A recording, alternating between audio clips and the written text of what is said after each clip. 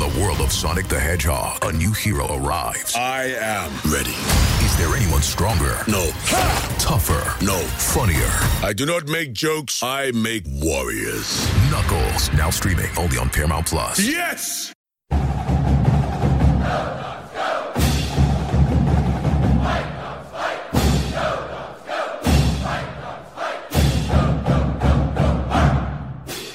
This is Chris Fetters of Dogman.com, and I am here with the head of Hoops, Mr. Aaron Beach, who is, I don't know, man. Are you kind of back in action a little bit? I think, to be honest with you, let's be fully clear for folks out there. He's got a budding young star in his brood that's going to make some waves in the Motley Terrace women's basketball community. So, Mr. So we need to call you Ainsley's dad from now on, yeah? Yeah, I guess. I'm definitely spending my share of time with the girls' youth basketball set up in Motley Terrace. That's where the bulk of my time has been spent these days. I think that is time well spent. Absolutely. But it is Monday. We are here to recap what we all saw Sunday, and you got a chance to see it in person like I did. And that would be Washington's 83-76 loss to number 9 Gonzaga. Washington was 22 at the time. I think they're still 25 in the coaches poll. They dropped out of the AP now. Initial thoughts?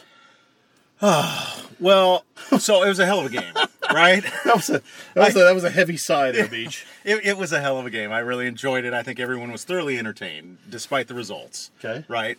That being said, I think we definitely saw the difference between an elite top 10 caliber team and a team that's still kind of figuring out who it is, that's got an awful lot of talent, but just hasn't really figured it out yet. And that was as the game was winding down and Gonzaga was really answering everything Washington was throwing at them every possession, I came away with such an appreciation for the way that they execute versus Washington, that's really kind of relying on athleticism and kind of some willy-nilly shot making to stay in the game. And that's what, at the end of the day, that's, I think, what killed them is Gonzaga's ability to execute with those fantastic bigs they have versus Washington that was similarly built, but just hasn't really played together long enough to know who and where to go to, when it matters. Even though I know I'm going to delve into another sport here for just a second, it feels like the boxing cliche of styles make fights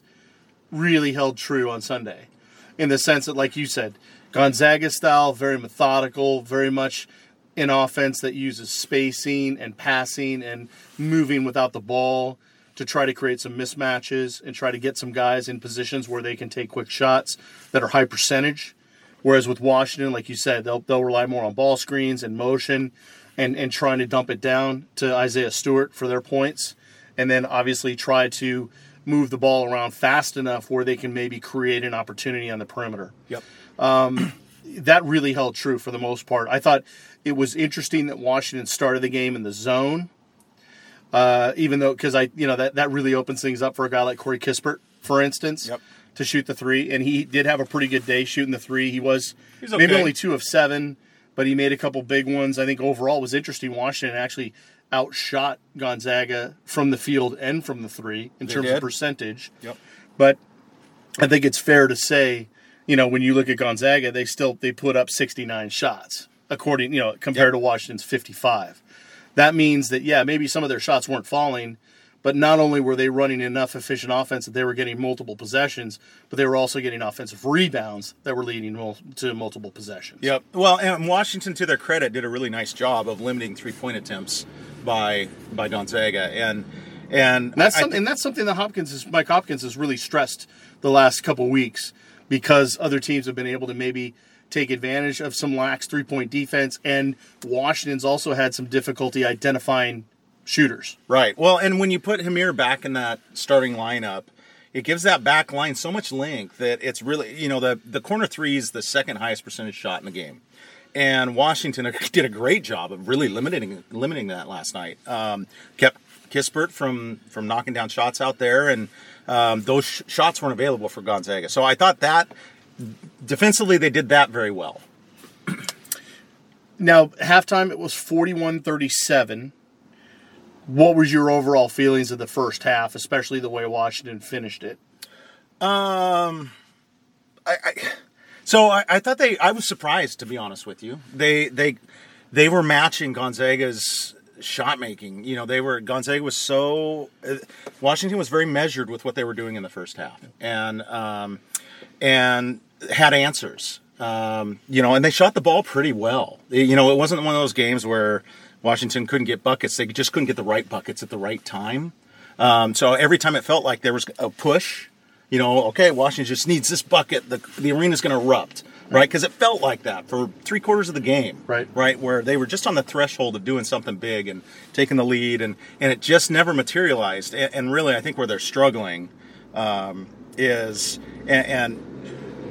another area I've come away with a big appreciation is Jalen Noel and what he did the last 2 years, because I apologize. They lack that. They do not have that guy who goes out and gets the bucket when it matters. Well, it feels like Jaden McDaniels is going to be that guy. If they have enough time for him to learn how to be that guy. And I'm not sure they do. But there's no doubt that he has the talent and the raw skill to take people on one-on-one, and is honestly one of the few guys right now that is willing to do that, despite the potential that he could make a mistake, get a charge, turn the ball over, what have you. That's not stopping his aggressiveness. Yeah, well, and furthermore, because I kind of thought that Nas was going to be that guy this season. Yeah. And Nas was pretty efficient last night. But that being said, he still hasn't stepped up and been the guy that they can feel confident that he can get the basket, in the clutch. Yeah. And Jaden does feel like that guy. He can get his shot off anytime he wants, but a lot of times that's a fadeaway jumper from 17 feet. It's not the shot they want. Right. And that doesn't mean he can't hit it. It's just there's a lot higher percentage options out there. Washington just hasn't found that role. They don't have that guy yet. Yeah. It was interesting that basically a minute 20 into the game, Washington had a 5-2 lead. That would end up being pretty much their only lead of the game, and it was obviously their biggest lead of the game. It just, because Gonzaga was able to get back into the game so quickly right off the bat, and their offense was so efficient, didn't matter if Washington was throwing a zone at them, throwing man at them, what have you, they were able to find the open spots for the high percentage looks, that it just really put so much pressure on Washington to score every time out. It just felt like every possession really mattered, and I think that's probably why the game was probably such a good game to watch as a neutral. Well, but truthfully, Chris, that's where they're headed here in the next month. Every possession does matter, and we know over the course of the season they've got 3 weeks to tune up, right? And I feel very positive about their overall, potential in the Pac-12. Yeah. But that being said, right now they are a lot of talented guys who are just still finding their way and defining their roles. I mean, they went to essentially a 6-man rotation last night. Timmons and Hardy got some time, but the fact that Hopkins is still tinkering with the starting rotation at this point in the season, I'm not going to say it's an alarming red flag or anything like that, but it's clear that they still haven't figured it out yet. And I would say that I like what Quad A's doing. I think seems to me Hopkins needs to bench him more often because he responds, right? And even coming out of the second, Hardy started the second half. As soon as Quad A came into the game, he was a game changer, right? So they're still figuring this out. They're lacking that two guard. I mean, without belaboring this too much, Jamel Bay's struggling. He's really key to this team, and I so far haven't seen anything that justifies all the hype that's accompanied him. We've heard so much about him over the last even year and a half, about the potential that he has to be a game-changing player. Haven't seen it yet. He was 1 of 7 from 3 last night, right? Or from the field. And 1 of 8. Sorry, 1 of 4 from 3. 1 of 6 from the field, 1 of 4 from 3. And but that's been kind of indicative of his play so far this year. And Washington can't afford to have a guy out in the court that's not really contributing offensively as good as he is on defense. Yeah, I think it's interesting, too. And not to go back to the individual stuff, but, was just curious about the second half.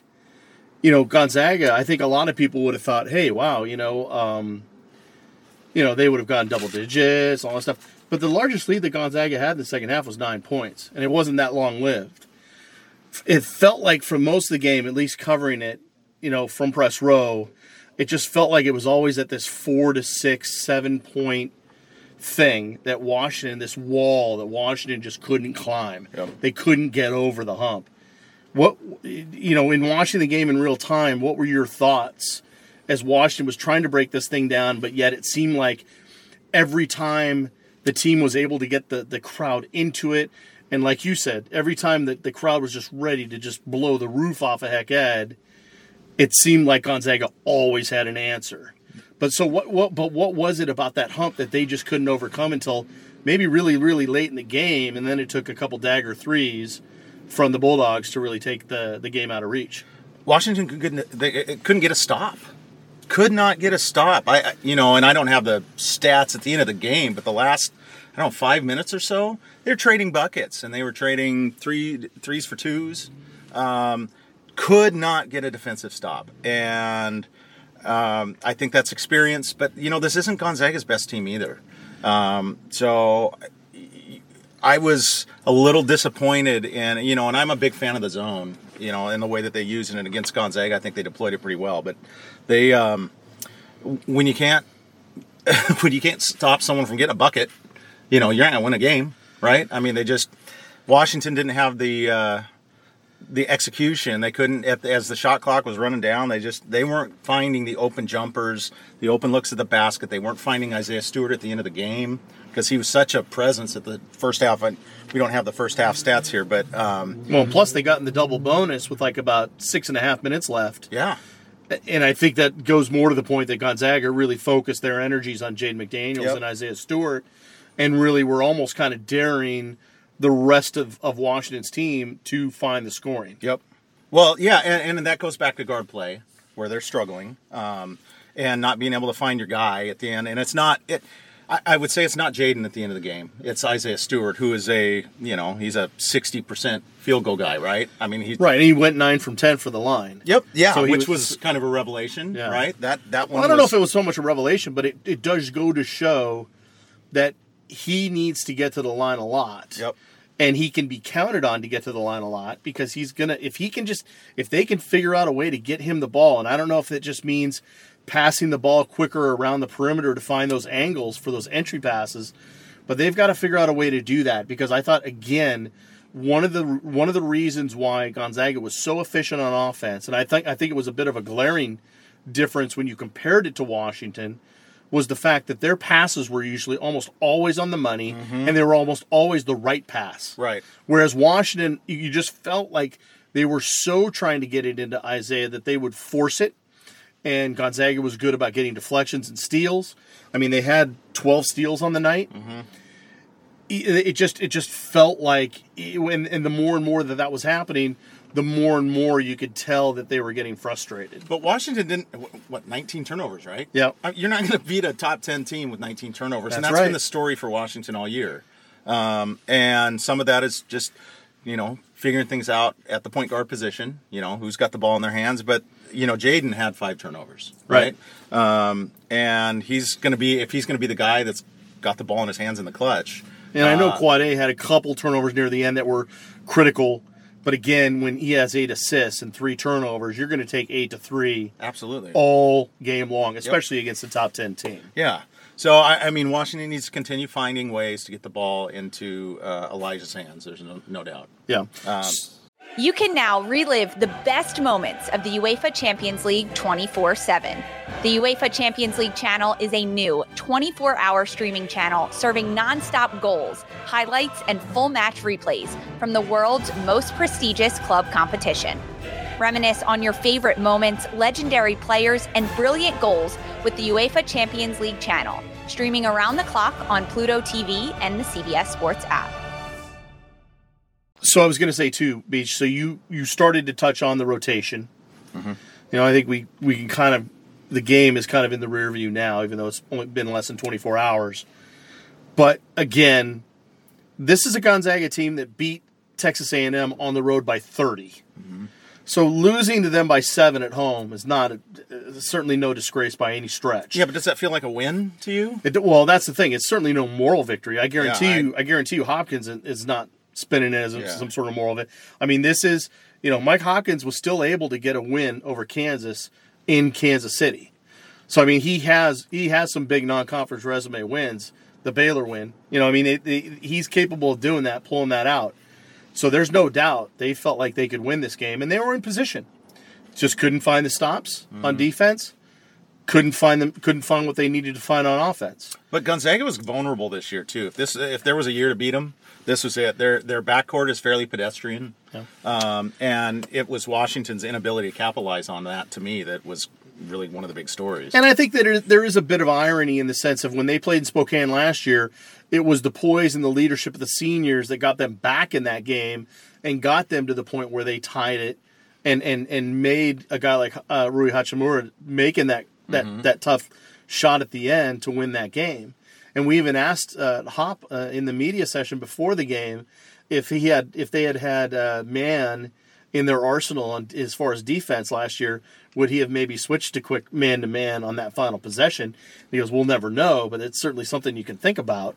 This, we don't know. We don't know if maybe when they go to Arizona or if they're playing UCLA or Colorado or whoever, Oregon, can they pull something like that out in the dying moments to maybe give them an advantage or a possession or two extra that can help them win a game like that. I think, it's going to be interesting to find out. That's for sure. But I would say again, the irony is the poise and the leadership of that team last year got them to the point where they're on the cusp of winning.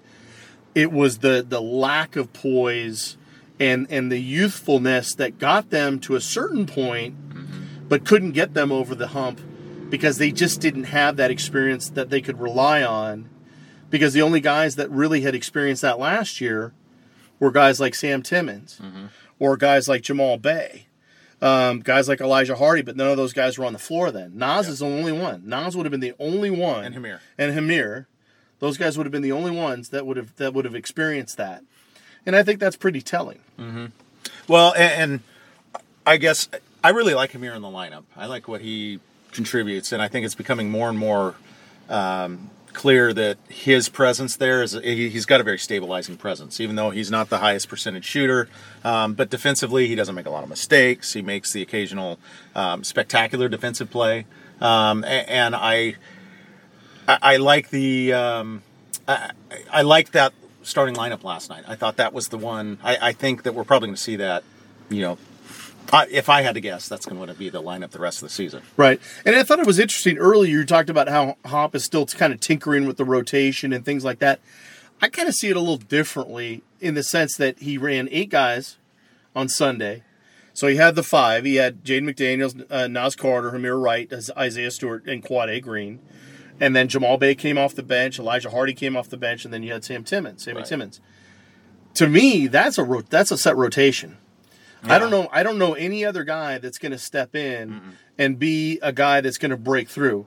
I don't think it's going to be one of the other freshmen. I don't see Marcus Sahonis or Raekwon Battle stepping in unless something really, really weird happens. They don't have a lot of depth in the backcourt, so maybe there's a scenario, but we haven't seen it yet. And also, is it possible that a Nate Roberts or a Brian Penn Johnson can break into a lineup just because for a game like Gonzaga, Hop's going to stick with kind of the tried and true, but maybe, let's say against Seattle University on next Tuesday, does he maybe try to experiment a little bit more? Does he try to experiment a little bit more when they're in Hawaii, when they're playing teams like Ball State? Right. I mean, it's yet to be determined. What do you think might happen? Well, that's what I was saying. You got 3 weeks now to tune up against some pretty crappy opponents, to be honest with you. And so, yeah, I'm sure he's going to be throwing them a bone. But I think what you just said, those 8 guys you just said, that's your lineup the rest of the way. Unless there's some eureka moment with Nate Roberts, right, that he shows you just have to put him on the floor because of the dynamic player that he is. But, in the limited opportunities he's had so far, he hasn't done anything with it. It just seems to me that when Elijah Hardy comes in the game, it's defense. I mean, he comes in and immediately they'll go to their man. Hop's been very consistent talking to the media about how he feels like he is a guard stopper. He's a guy that maybe not necessarily forces turnovers or whatnot, but he feels like he can lock down guys up at the top. Maybe. We'll see. It's still small sample size. Small sample size, and personally, I've been totally unimpressed with their man defense all season. Last night was better, but even against some of the weaker teams, to me, it just does not look. First of all, it stagnates the offense, and they really have a hard time generating momentum when they're in man, because it's not like they have Matisse out there, getting a steal and getting out in transition for dunks, 4 or 5 times a game. So they just don't have that, and I've been a little bit surprised, especially with Will and Dollar, who are two incredible, coaches of man-to-man defense, and I've been a little bit perplexed. I'm not impressed. I wouldn't be shocked to see them just eliminate man, based on the lack of success they've had with it this season. I think it's been a worthwhile experiment, but to me, it's just not proving to have a whole lot of value. Well, okay. In terms of them having a chance to use it as a change-up, do you buy that argument? Yeah, that's the only way right now I'd use it. Okay. To be honest. And even then, I think it's kind of a liability regardless, And obviously they've shown a notion that they, out of timeouts, and sometimes they'll show a bit of doubling up, a bit of pressure that way on the ball. What did you think about Gonzaga's their kind of their 1-3-1 trap that they used? At least that's what it looked like to me. Yeah, and it worked very effectively. That was it slowed the game down, right? Which was really the whole point of it, right? Because you don't want to let Washington's athletes get out. Yeah, you can't transition. Right. And so it allowed them to establish their defense within 10 seconds of the shot clock and limit Washington's ability to get things moving or get early offense. So I think that was the whole point of it. I don't think they were looking for all kinds of steals and transition buckets. It was simply to slow Washington down because that's where Gonzaga was most vulnerable. That's how I saw it. Do you anticipate that Hopkins could use something like that in a similar way against other teams that might be considered as athletic, maybe in Arizona or in Oregon? Maybe I think you'd have to get pretty creative. I mean, I think does he just think about it as just having on-ball pressure and just doing that way? Well, that's the thing I was going to say, because Quades, to me, who is by far your best point guard option, he's a fair defender, but I haven't seen anything out of him that makes me think he's a lockdown guy who can be very disruptive, right? Elijah Hardy's as close, I think, as they have to that, and while he's quick and nimble and a little bit disruptive, I still don't see him.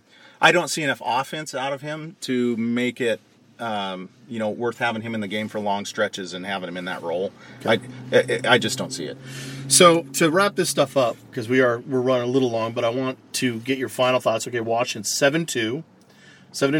Their 2 losses are against Tennessee and Toronto, and Gonzaga. I think if people looked at the Baylor result, the Tennessee result, and the Gonzaga result, they probably wouldn't have been shocked with a 1-2 record out of those 3 games. Yep. I think they would have been very pleasantly surprised if it had been 2-1. I think it could have been possible, but we'll see. And then obviously they've taken care of business with the rest of the games they've played. Let's say they finish out and they end up, so they've got 4 more games. So let's say they end up 11-2. Yeah. Going into conference play, which is USC UCLA in Seattle, who are okay. Do you think 11-2 with whatever they try to do these last 4 games in the non-conference, do you think that's going to set them up where they need to be for Pac-12 play? Yes, I do. Because the Pac-12's better this year. I think it's strong, but I don't think it's overwhelmingly strong. Oregon's a great team, but Peyton Pritchard's their guy. They don't have another guy in the top 25 in scoring, so they're just a solid team. I don't think there's anyone that's going to overwhelm Washington. There's nobody who can guard Elijah Stewart or Isaiah Stewart. And I think Washington's still probably top 4 teams in the conference, in my estimation, and still on their way to an NCAA. With who else? With Colorado, Arizona? Yep, and Oregon. And Oregon? Yep. Okay. Yep, Colorado's solid, right? Okay. Another solid Pac-12 team. I think UCLA, by the time it's all said and done, after they get it figured out, there's a lot of solid. There's just not a lot of great. Okay. And I think that when you have that much talent, as much talent as Washington does, I think that puts them with all the youth and the things that they're still figuring out. I think Washington ends with a lot of momentum, and the conference is kind of set up for them to make a nice run. Do you see them being able to start out conference play the way they did last year? No. When they ran, they go 9-10 in a row plus, whatever that was? No, this isn't that kind of team, I don't think. I mean, it's all going to boil down to someone stepping up and being the guy, and I haven't seen any sign that there's one guy who can carry this team. Just not going to happen. Not Stewart? Stewart could carry the team, but he's not a guard. You got to have it's got to be a ball hand. It's got to be someone who's got the ball in their hands, a more than center. And you haven't seen enough. You haven't seen enough of Quade to think that he's going to be that guy. No, I think he's a solid point guard who's going to be a great contributor this season. But no, I don't see the offense coalescing around him. So you don't see him taking the Pritchard role for Oregon like he was for Washington. Pritchard. No, and a lot of it has to do with he's just not really a knockdown shooter, and that's kind of key. That to be that guy, you've got to be a hell of a shooter. You've got to be able to knock down your buckets when you've got them open. So all those post-game videos of us showing him shooting, putting up shots after games and him knocking down 10, 11 in a row, you're not sold? No. No, and that's not – I think he's a really good player, so don't get me wrong. It's just I don't see him as being all-conference type of the guy that Washington needs him to be with this particular roster. And I think – and I'm probably going to answer the question for you, though. Who's the guy that needs to step up and be accounted for? Because I think you kind of alluded to Jamal Bay earlier. He's clearly the guy that's, they're kind of firing on 4 cylinders or 7 cylinders or whatever you want to say. And until he kicks in offensively or doesn't and isn't playing as much, I don't think that the offense clicks. I mean, I think they're going to continue to get what they get out of Jaden, who will create opportunities and will be kind of a high-risk, high-reward type of play every time he touches the ball, right? Elijah Stewart is going to continue to be awesome when he gets the ball. You got to get that guy 15 touches a game, or 20 touches a game. That guy's the ball, especially in the Pac-12 where there's not a lot of bigs, and there really aren't. He's poised to dominate. If Washington can find a way to really involve him more. I think it's really interesting because you talked about how good the lineup looked with Amir Wright in the game, and I agree 100%. But if Jamal Bay comes back in and starts starting again, like he has a couple games, you've got 5 legitimate starters that can all be scorers. Mm-hmm. They can all take over the game, can all be the high scorer for a particular game. I want to know your thoughts and maybe your opinions on if this team has what it takes to be the kind of team that could take advantage of that kind of a lineup. Because I look at a guy like Nas Carter, for instance, and clearly he could be the leading scorer of this team night in and night out if he wanted to take that role. Mm-hmm.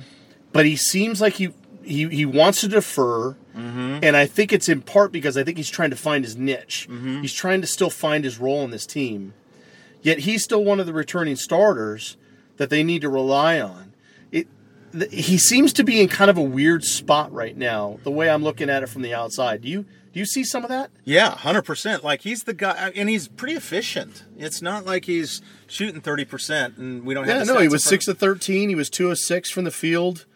He had 5 rebounds. He had 3 turnovers, but he had a couple blocks. Yeah, he's been efficient.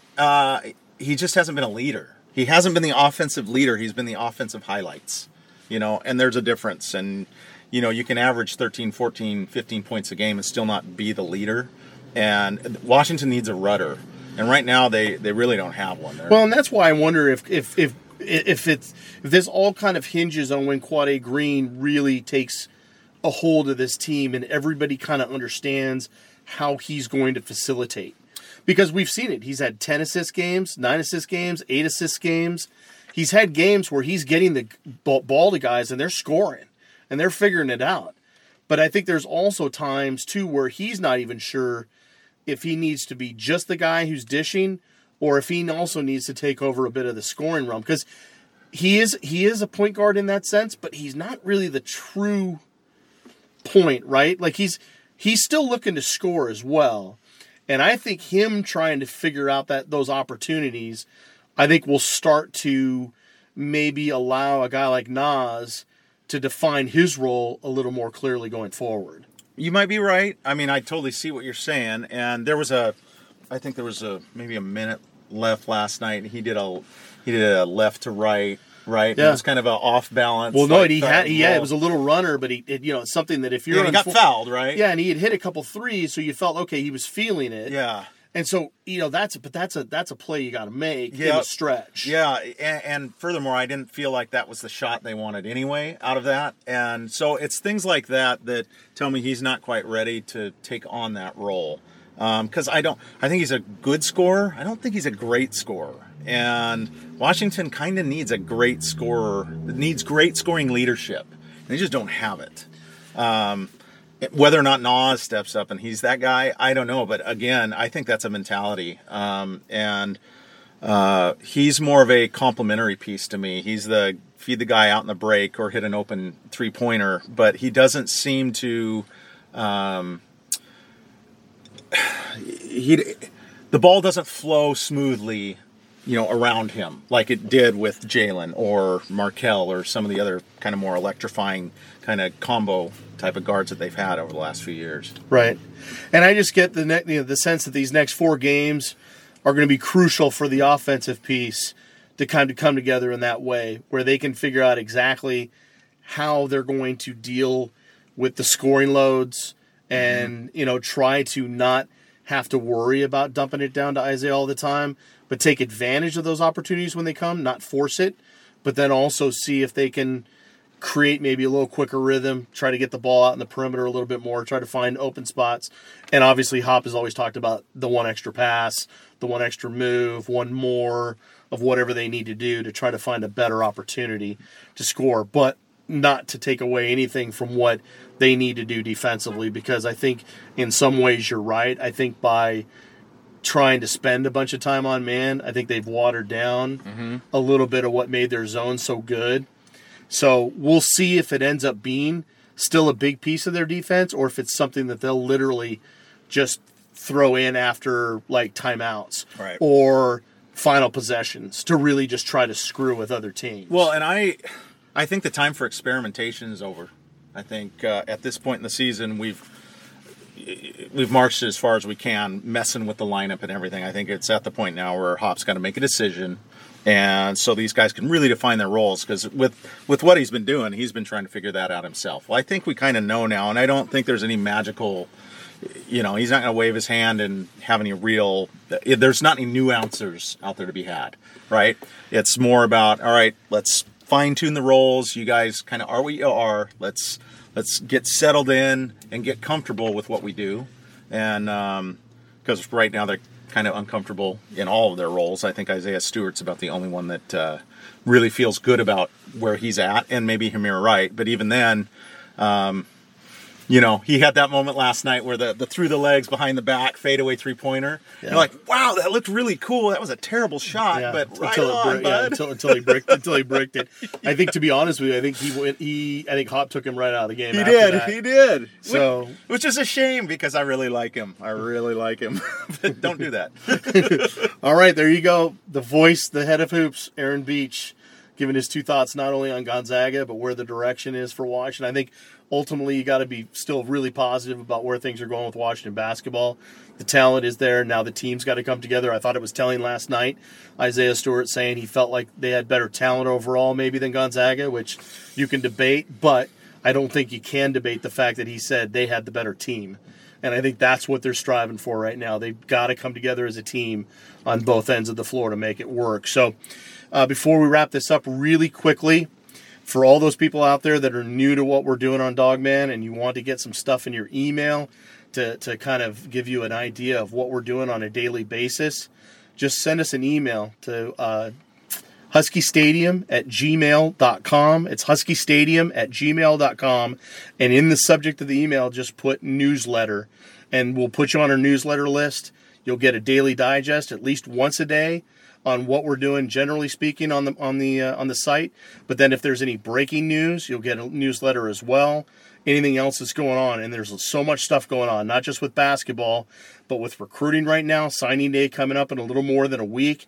Vegas Bowl coming up as well on December 21st, Saturday. So there's a ton of stuff going on. So if you want to get on our newsletter list, go huskystadium@gmail.com, subject line newsletter, and you get put on that list, and we'll take care of you.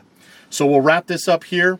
For Aaron Beach, head of hoops, I'm Chris Fetters of Dogman.com. Go Dogs. Go Dogs.